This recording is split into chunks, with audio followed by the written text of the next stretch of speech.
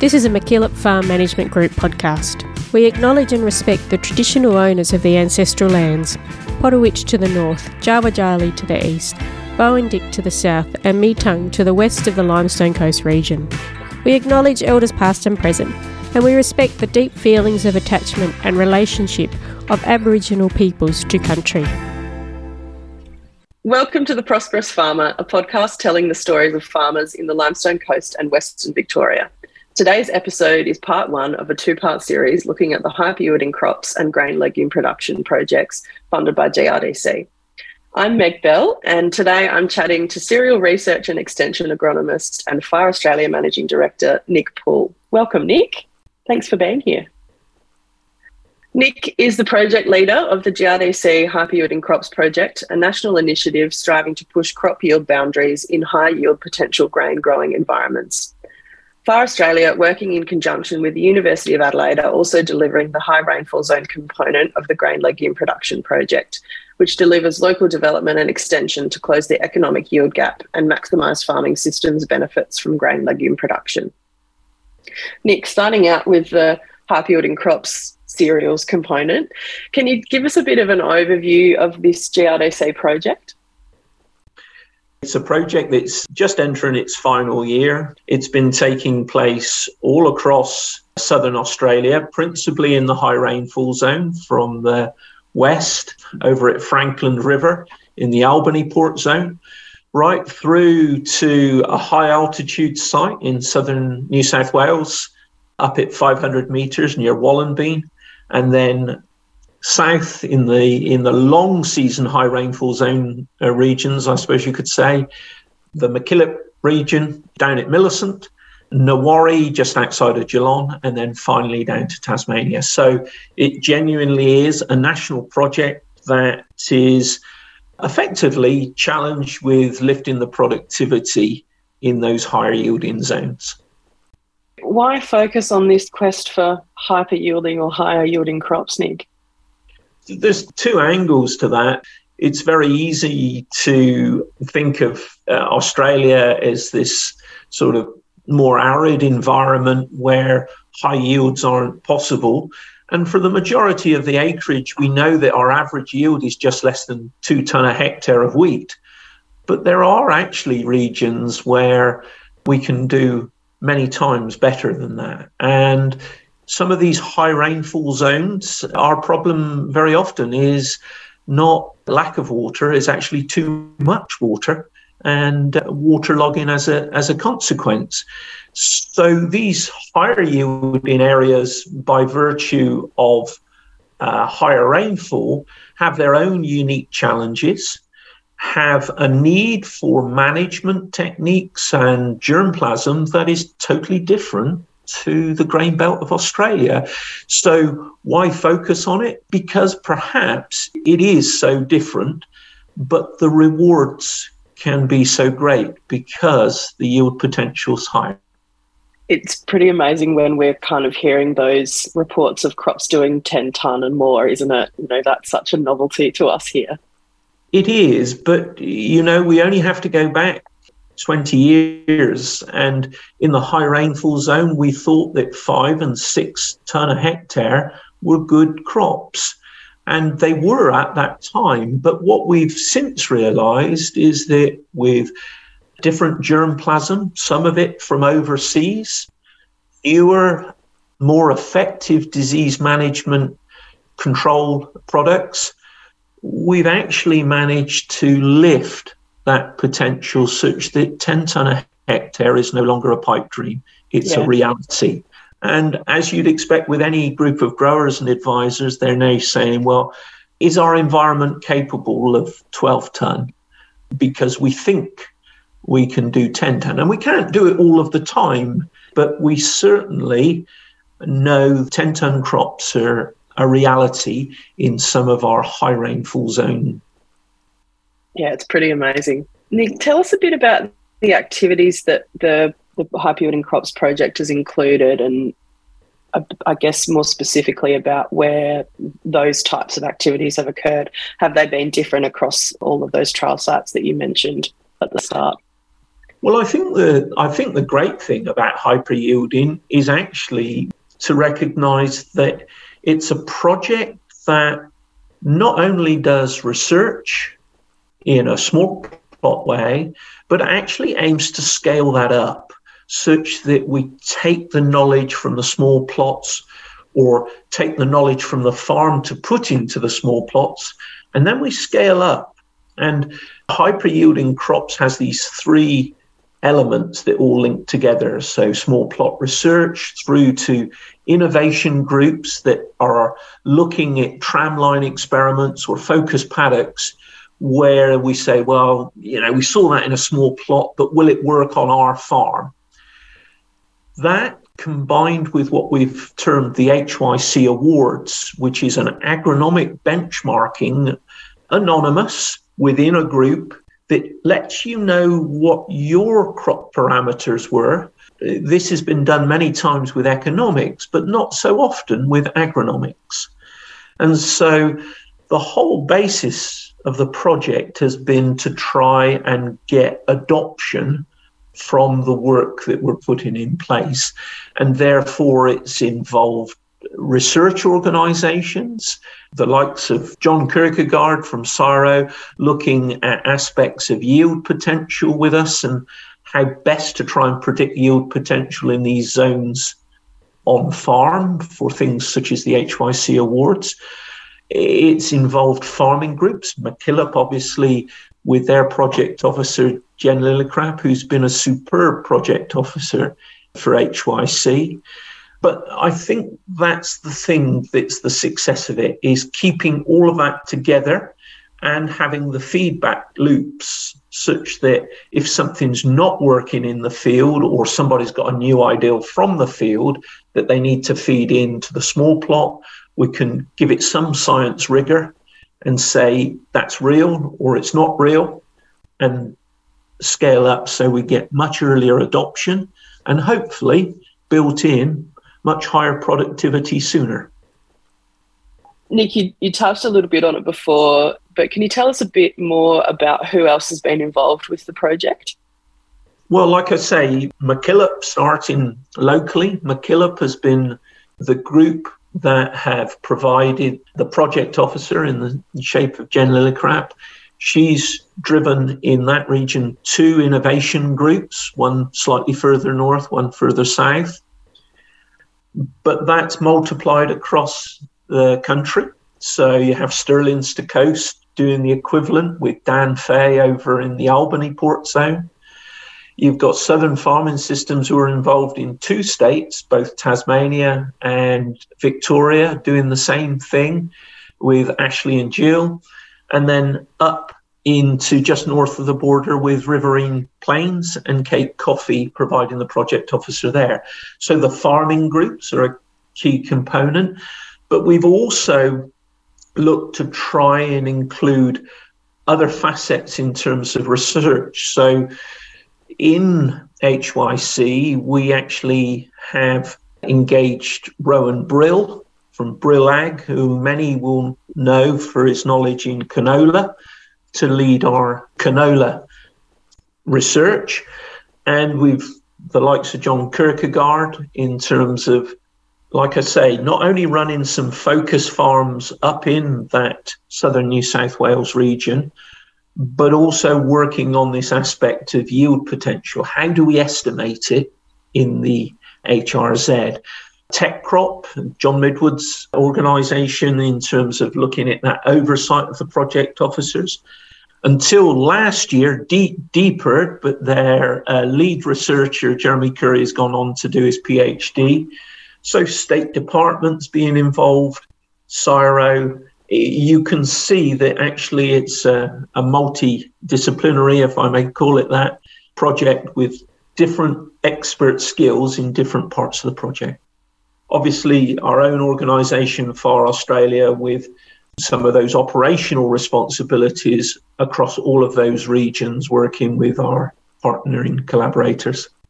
The project's run multiple trials, Nick. Can you tell us a bit about the cereal and canola trials that you ran last year in Millicent?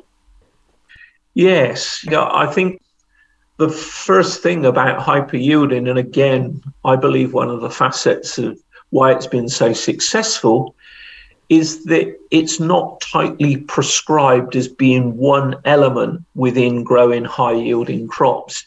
It's enabled us to look broadly through all of the spheres of agronomy and germplasm to put the whole package together.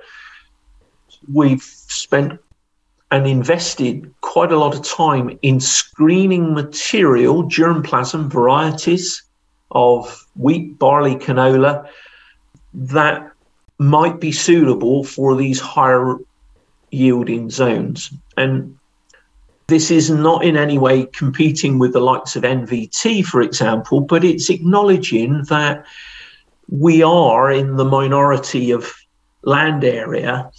And it also is that our particular regions sometimes benefit from looking at germplasm from outside of Australia. And therefore, we've actually found that a lot of European, perhaps French, wheats in particular, have had a niche at our latitude here in the high rainfall zone of Australia. So germplasm screening, making sure it's got the disease package, and a lot of them have got very good disease packages, making sure that at 10 and 11 tonnes a hectare, it stands for us come harvest. Making sure that it's got the right internal time clock, or phenology as we call it in research, that it's got the right season length to work at Millicent or to work at Nawari. That's been the starting point for our pipeline of trials that then run into just how much fertilizer does 12 tonne a hectare crop, or if we're in Tasmania last year in 2021, we were looking at 15 tonne crops. So what's the nutrition requirements? And we've had some interesting results there that perhaps might be surprising. How do we keep disease out of these crops? How do we keep them standing if they haven't got that complete package of standing power? And one of the varieties that's taken off in your own region has been the feed wheat Acroc, which we know has a weakness around standing power. And what's actually happened is the growers have become more confident at saying, yes, we can keep that crop standing because there's other facets of that variety that in the past have worked for them. Beginning to change though, because unfortunately a crop's becoming much more disease susceptible. So it's that total ability to look at all of the levers that make high yields up, including rotation position. Can you tell us, Nick, a little bit more about what have been some of the results and highlights from some of the trials this year? 2022 was disappointing for us in many respects following 2021. 2021 was definitely our highlight year. We had the highest yields we've ever produced in the hyper yielding crops project, produced at Millicent. We were blown away with the productivity at the Millicent site in 2021. And what we got in 2022 was we thought we were heading for exactly the same kind of high yields. And we had, for want of a better description, almost apocalyptic weather conditions during the flowering and grain fill period for many of our cereal crops, perhaps less so for the canolas, but the canolas were definitely back in 2022 compared to the results from 2021. But I think set against that is one of the things that's really shone through in 2022 is we're beginning to see trends appearing that explain why we're getting the results we do. And there's two things from 2022 that stand out. The first is that we probably didn't have the yield potential in the first place because the period of conditions of solar radiation and temperature leading up to the flowering of our principal wheat crops was not as conducive as it was in 2021. We know that this 3 to 4 weeks before flowering has been important to set the number of grain sites that we then go on to grain fill. So from a yield potential position, what it gives us is grain number. And we know that wasn't as good. It was actually average temperatures through much of that period, but just didn't have the solar radiation that we've had previously. So what we call our photothermal quotient in that critical period was down in 2022. Having said we didn't have as much potential, we were then having to contend with disease at a level that we have not seen before. So apocalyptic weather led to apocalyptic levels of disease. And this wasn't now just in the high rainfall zone. This is throughout the grain belt in many parts of the country. So less potential and then much more difficult to protect that potential. One of the things, though, with the Millicent trials that we were finding was that the grain had actually set. It wasn't grain site sterility. We actually had the grain set. But what we think has happened is that anaerobic conditions in the soil, and we've seen this in southern Victoria, it was so wet during grain fill that crops couldn't breathe at the time they were trying to fill the grain. And what we've ended up with is an awful lot of pinched grain. Now, in some cases, people saw disease and fusariums and late head rust affect that as well. But we think that something more fundamental before you got to those diseases was going on. And that was that crops were trying to grain fill in October, actually faced with soil conditions that were much, much wetter than they've seen before. And some of the farmers have actually, in the Millicent region, have said that the land that was slightly better drained, that's normally lower yielding, was actually higher yielding, and the stuff, those crops that were, should I say, perhaps more in the sumps or the valleys of those areas were actually the ones that suffered most. So we've learned a huge amount, albeit off of a slightly disappointing year. The canola's perhaps not so much, but at the site in particular, and again, 2021 canola trials, HYC, were some of the highest yielding that we have seen on the mainland, at over 6 tonne a hectare in our plots. What I think that has shown us is that one of the things that we were very despondent about was the appearance of our canola in 2021, and yet it went on to be our highest yield. So we're perhaps not still seeing in our crops of canola what high yield looks like, is one of the aspects that I'd point to. But I think there in 2022, yields were back. And we again think this is because high rainfall zone, lots of rain, not much sun. Was it an average rainfall year last year, Nick, in our area? Is that, and it was just due to the, I guess, cloud cover that there wasn't as much evaporation? Or is there something else going on? I'm never one for averages, because if you put your foot in the fire and your foot in the fridge, you're about right. Well, actually, I think it was more the fact that we had such heavy falls of rain and frequent rain days during a part of the season when we're just wanting it to be settled and cool and sunny. And we didn't get that through large parts of October and November last year. And I think that we did have a lot of rainfall, but it's when we had that rainfall that was more important. We often forget about that, don't we? That the timing's probably much more important than the total amount. We were quite relieved at one stage in July that actually in certain parts of the high rainfall zone, it looked as if we weren't going to get any winter waterlogging.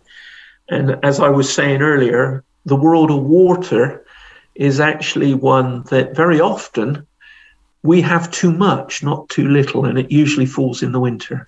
Dry winters are king for yield for us. You mentioned a little bit about how this last year was a really challenging year with disease. Can you tell us a bit about disease management and what you found in the trials? What are some good strategies that growers can use? Are there new findings that you've discovered, or is there something else that we can be doing to help to combat some of those disease issues? I think the first thing is that 2022 was so extreme in terms of disease management. We do have to be careful we don't manage the 2023 crop with the knowledge we gained in 2022. Having said that, though, there were some key things that happened that we can look out for going forward. The first is that those new pathotypes of stripe rust that have sort of come down the east coast and made their way into South Australia are affecting varieties that we've not seen them affect before. And I talked about the feed wheat acroc, which has been a very reliable servant for us in that lower southeast, that high rainfall zone. Perhaps not as suitable once you go to the north of the McKillop region, but certainly further south, a very popular variety. That variety showed susceptibility to stripe rust in a way we've not seen previously. And I think that one of the things that really stood out to us was that the yields of a croc went down considerably, and we were harvesting, would you believe, 1 tonne a hectare, just over, of a crop where it had no fungicide in 2022 at Millicent. We've never seen that level of destruction before. And stripe rust and the new pathotypes of stripe rust, I think, bear some responsibility. We've also seen its septoria slip. So the first thing is to say, with all disease management, if we can get a high-yielding variety that's more disease resistant, it means we use less fungicide. It means that we stop resistance development because we're using less fungicide, and we start to engage new germplasm that, for want of a better word, confuses the enemy or confuses the pathogen. So we've got some of those newer varieties now beginning to feature in the acreage, things like Big Red, Annapurna, and also RGT Cesario. Those are varieties that are varieties now to look at to avoid having to contend with monstrous levels of disease. I think for those who are growing milling wheats where there's less option in terms of genetic resistance to go to, then flutriafol, where you saw stripe rust in last year, even if there's a drier aspect or a drier outlook to 2023, flutriafol on the fertilizer, where you're faced with a susceptible or, very susceptible stripe rust variety, I would think was really a really important first step, because it may be that you have to do less later on because the weather dries, and there's a lot of speculation as to whether the second half of 2023, will actually be a drying plain. So you will have protected yourself early from the stripe rust with a product that's still working just as well as it did 20 years ago against stripe rust anyway. So that's I think some really important things around germplasm. Resistant varieties or more resistant varieties, provided they've got the yield, the straw strength, and all those other things we've talked about, this is the time to move to them, because taking a croc, which has been popular in the southern McKillop region, is really starting to be more difficult to manage. If you want to carry on with that, then I think flutriafol becomes a starting point for that wheat. And be wary of aspects of, if you're grain and graze, be wary of things like withholding periods and such like, because you putting this fungicide up front, you want to be aware of exactly what the consequences are if you're going to graze. But if you're just growing these varieties for yield, then flutriafol on a crock is a very important starting point. And I have to say, unless the weather starts to become your fungicide, because the best fungicides you can get is dry weather, then really there are 3 spray timings that you must treat like lines in the sand with wheat. Growth stage 31, growth stage 39, the flag leaf stage, and then as the head comes out, just as it starts to flower.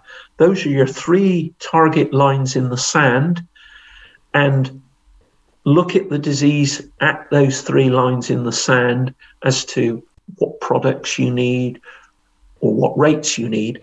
And the drier it is between those 3 lines in the sand, the more you can tailor down. The wetter it is, the more you tailor up. Those are some things that have shown through HYC as giving you really good dollar return. And the reason for it is that they protect what we call the money leaves, which are those top 4 leaves that act as the solar panels to fill your grain. And of course, the last one, actually the last spray that you put on at head emergence, does 2 jobs. It helps protect the head, but it also gives you a top up in these longer growing seasons on the flag leaf. If it dries and the outlook is very dry, then very often that last spray can either be very, very cheap or you don't have to apply it. So those are a few things, particularly around the wheat. And the same things apply with barley. It's just we've got less option in terms of those resistant varieties with proven pedigrees higher yielding than, say, something like Planet. And for those people who are growing Planet, as long as you've not experienced issues with, say, something like Sestiva before, Sestiva has still been working very well to prevent early net blotch, which is the Achilles heel of Planet barley crops. So those are a few things that we've had 3 good seasons to pull these disease management packages apart. But like I recapped from the beginning, the thing we have to avoid is farming this year's crop with something as apocalyptic as 2022. Tailor on the basis of those lines in the sand just how the outlook's going, because dry weather cures a lot of the issues with disease. Does the same thing go for the canolas? Was there a big disease burden this year in the canolas as well? Well, it's funny you should say that, but canola is one of those crops we've always been expecting it to give great responses to disease control. And it wasn't until 2022 that we started to see some of that come through, but we didn't see it in 2020 and 2021. And it's not to say sclerotinia is not important. It is. It's just our ability to be able to predict when we're going to get a response that's the problem. So canola still, I think, is, we know the timings that we have to go for in order to prevent black leg or aerial black leg or sclerotinia. It's not always so easy to say that we will get that economic response. And I think most growers have been probably fairly pragmatic and said, well, look, if it's $800 a ton, I don't care. We'll do it as an insurance spray. I think it's when the price of the canola drops back that we'll do an awful lot more thinking around, do we need to put all of those sprays into the canola? So canola still We've still a little to learn, particularly on this aspect of we can see the disease. We can sometimes see that we've done something for the disease, but we don't always see the economics. 22 we did, but 2020 and 21 was far less economic impact of what we were doing. You mentioned before, Nick, a little bit about our crops, it being really important for our crops to have the ability to actually stand upright to be able to harvest them. Can you tell me a little bit about canopy management in those cereal crops? How do you do it? What are the best things you've found in the trial site? Well, I think the first thing, obviously, is the standing power of the germplasm you're using. But in terms of canopy management, one of the aspects is that we all plant our crops by seed weight, through the seeder. We calibrate for a particular seed weight. What I would urge the growers to do is to take always more notice of the seed size. Because if you're presented with a lot of small seed, take 2022, perhaps seed size mightn't be as big. If you plant by seed weight and you make no adjustment for the size of the seed, then the first aspect of canopy management can very often go wrong. And that is that you just plant far too many seeds per square meter, and you have a crop that's too thick. When a crop's too thick, it starts to compete with itself for light. And when it competes with itself, then you're in this weakening of the stem base. So planting by seed number and 150 to 200 seeds a square meter has always worked particularly well. So beginning of the window, 150 in April through to 200 seeds a square meter. Obviously, you need to make sure that you've got good germination. And this year, some people have been testing their seed for fusarium. So making sure that you've got some idea of the vigor of the seed you're doing. But planting by seed number can be really useful for both wheat and barley, and of course for canola. If you've then got the right starting point in terms of number of plants, the other thing that's very influential in canopy management is how much nitrogen sits in that profile of soil you've sown into in the autumn. How much nitrogen has it got the ability to generate between there and spring?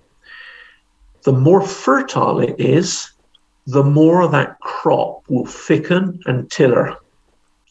The less nutrient it's got, the less it will produce or overproduce those tillers. So come the start of spring, just before the crop starts to elongate, is a really great time to be assessing, do you need that nitrogen coming into the crop at that stage? Because canopy management is about actually looking at the canopy and saying, I think that looks about right. I'll give it a small dose it's tillering, or that canopy is too thick. The last thing it needs is nitrogen. So making that adjustment in early spring before the crop goes for goal can be quite important to recognize whether you're going to have a flat canopy at the end of the day or a canopy that's standing. So nutrition, germplasm, plant population, all part of keeping that crop standing. And then the last resort of all being plant growth regulation. If you didn't get any of those right, or don't feel you got any of those right, then you've got these products, plant growth regulators, that have an ability to shorten and stiffen the straw. And that then is that last resort.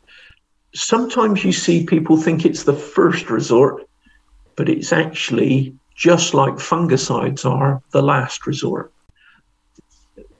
The fertility of the situation, the variety you plant, how thickly you plant it, all being the starting points to getting canopy management right. There's tools there, but the thing that we all have that's different is different fertilities in different paddocks. On the fertility, Nick, can you tell me a little bit about how seeding rates and fertility or nutrition can impact yield responses in the cereal and canola. So what have you seen in the HYC? What we've actually seen, Meg, is some results that surprised us. And that is that we know that high-yielding crops of either cereals or canola can use a lot of nutrition. What has surprised us is that if we supply that nutrition that at the end of the year we know they take out, we can't always get those crops to respond to the same amount of nutrition going in. So in other words, we seem to have the best scenarios for creating high-yielding crops are actually those scenarios where we've got a good farming rotation that's got a good inherent fertility to it. Because we can't seemingly apply all of that nutrition out of a bag, for want of a better description. And so the ideal scenarios for growing high-yielding crops are where if the soil gets wet and warm, it provides that nutrition to supplement our fertilizer doses. And those fertilizer doses don't have to be over the top to create high yields. But what you do need is a good body of soil that will provide that nutrition as and when the crop needs it in those higher yielding years. Inevitably, Meg, that means that we're mining our soils. If we don't put as much on because those crops don't respond to it, as we know they're taking out, then in some instances what it means is we're just mining the soil of its nutrition. So I think the debate going forward is, how do we run balanced rotations with hyper-yielding crops in them? What are the other things that we need to consider? And I think that's where the segue is into projects like the grain legumes, is to say, how can we make legumes pay sufficiently to actually give the nutrition that we need in the soil without it necessarily being out of the bag in that year? So canopy management is about trying to recognize when you've got that fertility and therefore not to pull all of your nutrition levers too early. And when you haven't got that fertility and you do need to pull your nutrition levers earlier. You've talked a little bit about the difference in last year compared to 2020 and 2021. Yeah. Can you talk a bit more specifically about those differences? What happened last year that was so different from the previous years? And are you expecting the same or something different again this year? Well, definitely taking the last bit first. I think we already know that 23 is going to be different to 22. We have been either fortunate or unfortunate, whichever way you want to look at it, to say that the 3 years that we've run hyper-yielding crops so far have been what one would generally say, well, the heat of the spring's not been excessive, the rainfall has been adequate and then over the top in 2022. So 2023, I suppose one of the things we're looking to see is how some of our rules of thumb that we've developed actually work out in what is potentially maybe that season that's that little bit more average or drier than what we've experienced. So I suppose that's the first thing. In terms of what's was different in 22 to 21 and 2020, like I say, the principal thing that we've noticed is that this aspect of solar radiation and recognizing that we're more limited perhaps than we thought by solar radiation. And I'm talking of the lower southeast. I recognize that as you go further north, this may not be consideration. But in those long season high rainfall zones, I think we can say that one thing we've learned from HYC is, we're a lot more limited by sunlight than we ever imagined previously. We've always known that waterlogging was an issue for us, but we didn't realise sometimes that the weather that conveyed that waterlogging also meant we were missing out on setting up higher yield potential. And that's what the comparison between 21 and 22 has helped us understand far more. And there's a specific example that fascinated me. And that was that I mentioned about the highest yielding, hyper yielding crops was achieved in Millicent in 2021. It was actually achieved with a UK variety. Now, UK varieties are usually too long a season for us to use their full strength, for want of a better description, on the mainland. We can get away with it in Tasmania, but not usually on the mainland. And in 2021, this particular variety, and it's a variety called Reflection, a feed red wheat, produced the highest yields, 12.74 tonnes a hectare. This isn't a quadrat, this is a fully machine harvested plot. When you looked at the grain, we actually had the smallest grain in that trial from that variety that yielded the highest. And you say, well, I don't get it. Why would the smallest grain be the highest yielding? And we believe that the reason is that it's set in its critical period before flowering. It was the one variety that flowered so much later than all of the others that it had an almost perfect run of its critical period, those 3 to 4 weeks before flowering, that it set up so many grain sites that it normally wouldn't finish them. They would go out the back of the header as small grain that you wouldn't even recognise. But in 2021, a great critical period was then followed by a very, very cool grain fill period that allowed a variety that doesn't normally perform to produce the highest yield we've ever seen in that scenario. And you could look at it and it had 8% screenings compared to Annapurna on about 1.5. So we knew that to have achieved that high yield from a similar number of heads, there was nothing extraordinary in the number of heads. We know that it must have set many more grains per head, and we know that that's a critical factor when it comes to producing high yield. Some great insights through this comparison of 21 and 22. Nick, tell us a bit about how the Millicent cereal and canola results compare to other regions. I think we all like to think we're living in the best area. You still hold the record, Meg, if I can call it, for I think highest canola yields. I'm pretty sure that we're up there. It may be a toss-up between Wallenbean and Millicent, but over 6 tonne a hectare, which is phenomenal. And that was out of the Clearfield 93s and 95s last year. I think in comparison to those other regions, yes, will always be higher yielding than, say, WA, because it has a much shorter season, even in the high rainfall zone.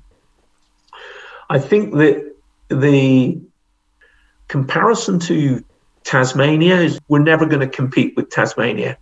It's got a cooler, longer season again, and it's unlikely that we're ever going to get those. Well, I've got to be careful, am I? Saying, well, we won't get those 15 tonne crops, but I think it's highly unlikely that we'll crack 15 tonne. We might crack 12 or 13, and in fact, at 12.74 and 12.5, we had 2 varieties just behind that English variety at 12.5. So I think pretty up there. We won't compete with Tassie, but the interesting one has been the comparison between Millicent and Wallenbean in New South Wales. And in Wallenbean, you got 500 metres of altitude that give you the coolness, for want of a better description, which you clearly don't have at Millicent. But you've got that bit further south, and coastal, which gives you that protection, not complete protection, but some protection against frost where you're coastal. And what we found is actually the most consistent site over the 3 years has actually been Wallenbean at high altitude. Probably up on those hills, two things stand out. The first, I've already mentioned, the fact that it is cooler. That means that they've been able to engage with some of the germplasm that we can engage with further south. The other aspect, though, is that there we're running a cropping phase with our host farmer that has a 6-year pasture legume phase. And we know that that fertility that's coming out of there is a prerequisite to why we can make good use of that altitude for high yielding crops with the right germplasm. So that site, at just over 11 tonne a hectare, has actually been consistently the highest yielding on the mainland. But Millicent has out-yielded it, but then 22 really pulled our 3-year mean down. But both sites have probably produced our highest yielding canola over that 3-year period. It's been great for us to send pictures backwards and forwards with Rowan. He can't understand how, he does understand, obviously, but when you send pictures of a May sown canola, which anywhere else in Australia seems an anathema, you've got to drill or sow canola in April.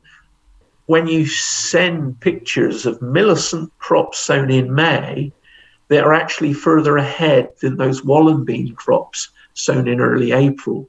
You realise just how fascinating some of these high-yielding environments are, and that you don't get there by the same means.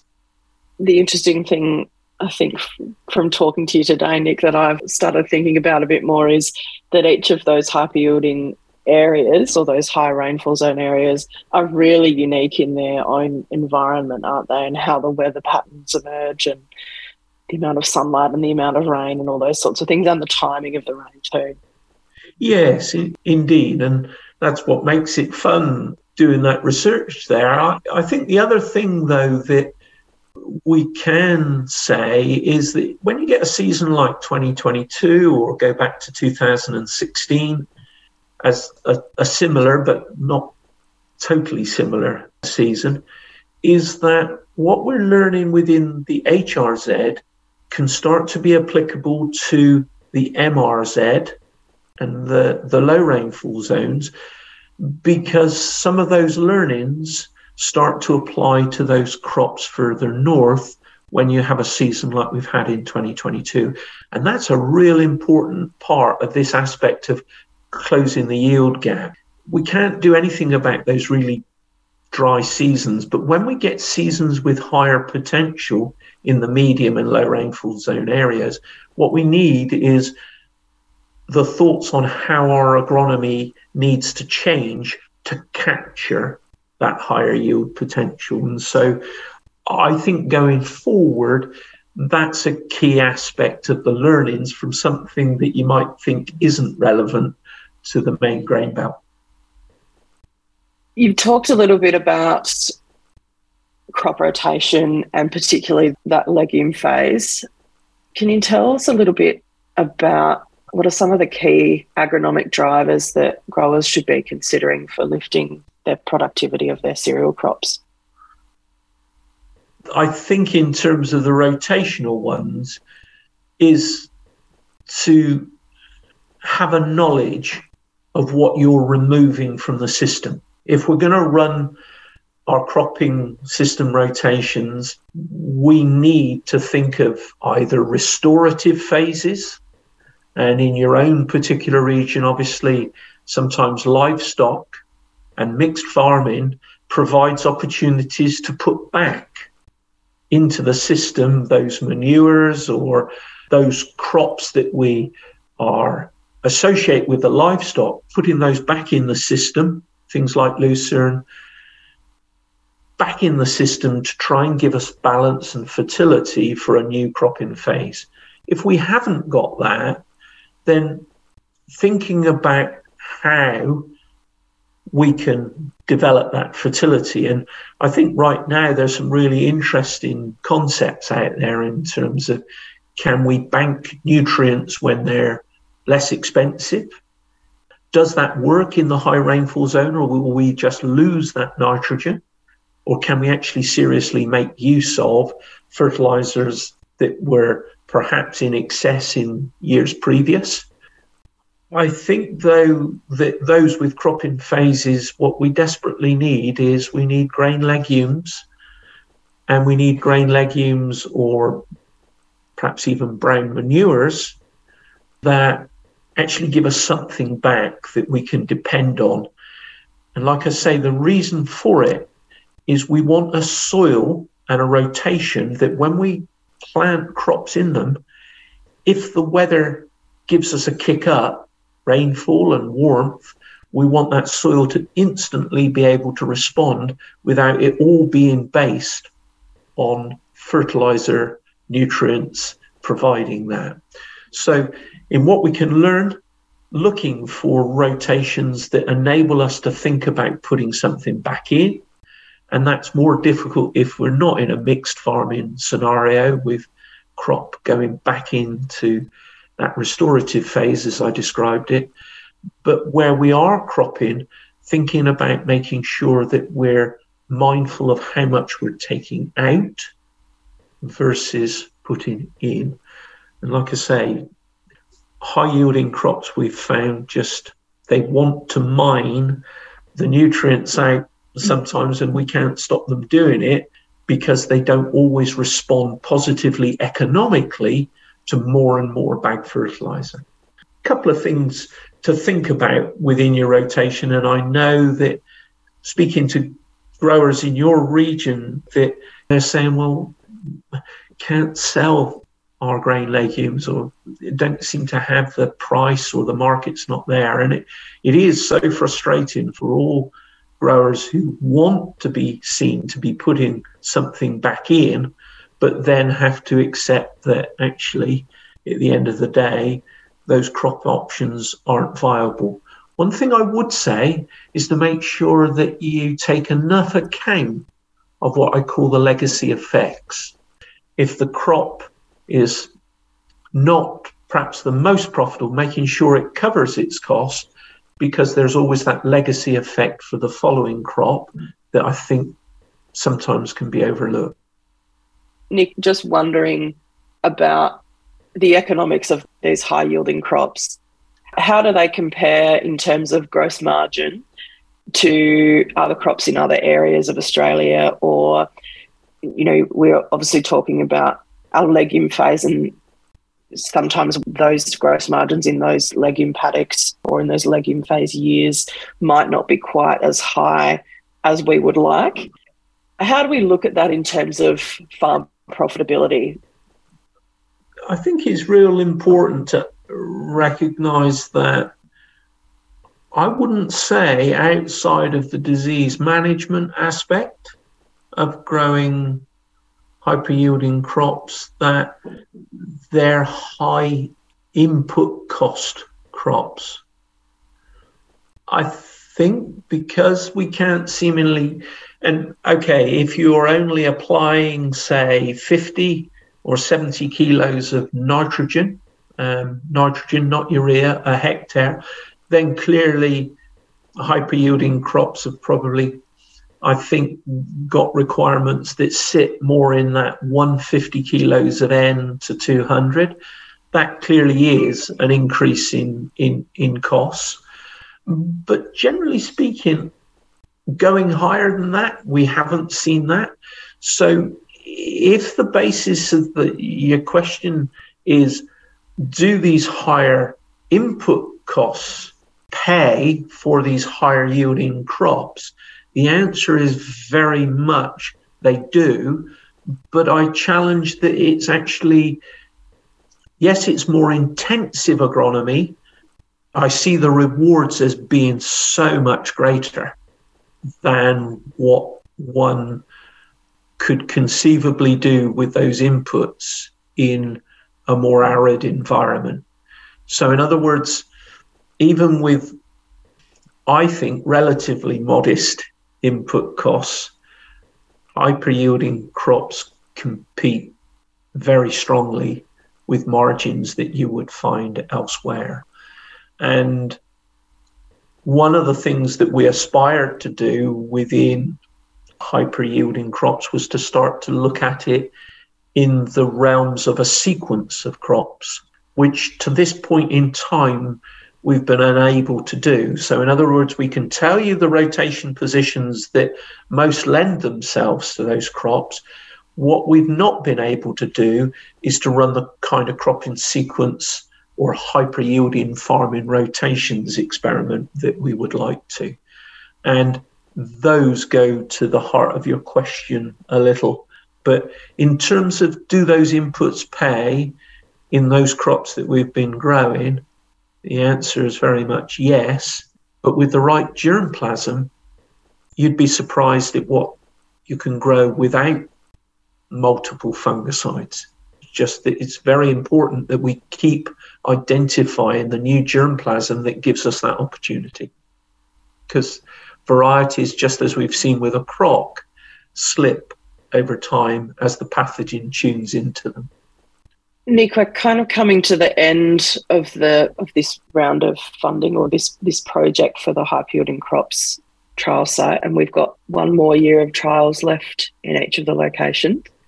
Do you think you can be so bold as to project or summarise what the key learnings have been, to this point for the high-yielding crops project as a whole? First of all, the joined-up nature of the project. Research, focal point of big events, smaller innovation groups of farmers saying what they make of it, scaling it up, the awards. The first success is that linkage all the way through.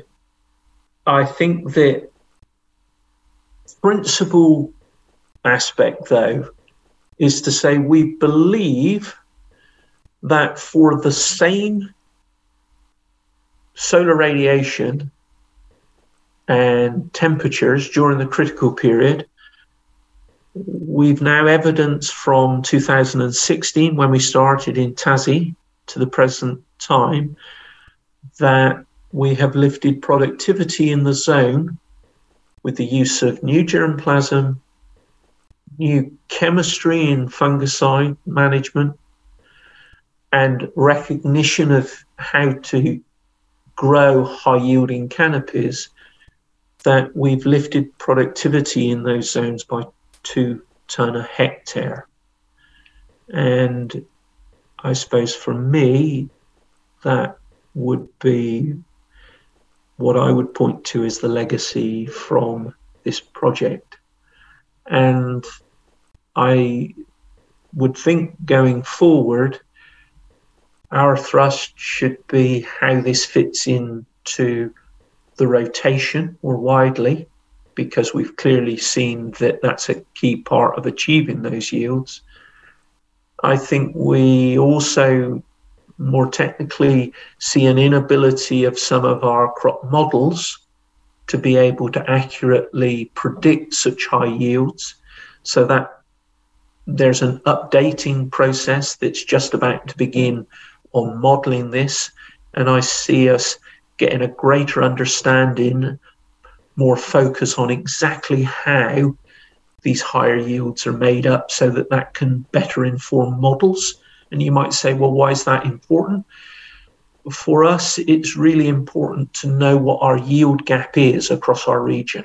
And unless we've got an accurate way to say the yield potential is X, we never know what that yield gap's going to be. Going forward, looking at it within the context of the rotations, the kind of serious aspects of how we're going to farm in a lower emissions economy, how's that going to affect these kind of approaches to growing crops, combined with some of that yield gap, and making sure that we perhaps spread the knowledge into the medium and low rainfall zones when it's appropriate, I see as big possibilities for the future development of this project, whatever it's called and whoever leads it. I think that's a really good place to wrap up, Nick. You've given a really great overview of the sites for this year and the last years, and also where we're heading next year, which I think is, or in the future, which I think is a real priority for growers everywhere. Everybody wants to see research continued and research that's going to be beneficial to them continued. So thank you so much for being here with us today and sharing your immense knowledge. And we're looking forward to hearing more about the grain legumes in the next podcast with some of your colleagues. So thanks for being here. Well, thank you for your interest, Meg, and also just to thank the group for backing of this project through the innovation groups, through terrific project officer in terms of Jen Lillicrap. It's been a pleasure to work with the growers and advisors in the farming group in that lower southeast region. So thank you. Thanks, Nick. And today's episode was, of course, made possible with funding from GRDC through the high yielding crops and the grain legume production projects. Thanks for listening to The Prosperous Farmer, a MacKillop Farm Management Group production. You can rate, review and subscribe wherever you get your podcasts. You can also follow us on Facebook, Twitter and YouTube at MacKillop Group, or check out our website at www.mackillopgroup.com.au. Thanks for listening and see you next time.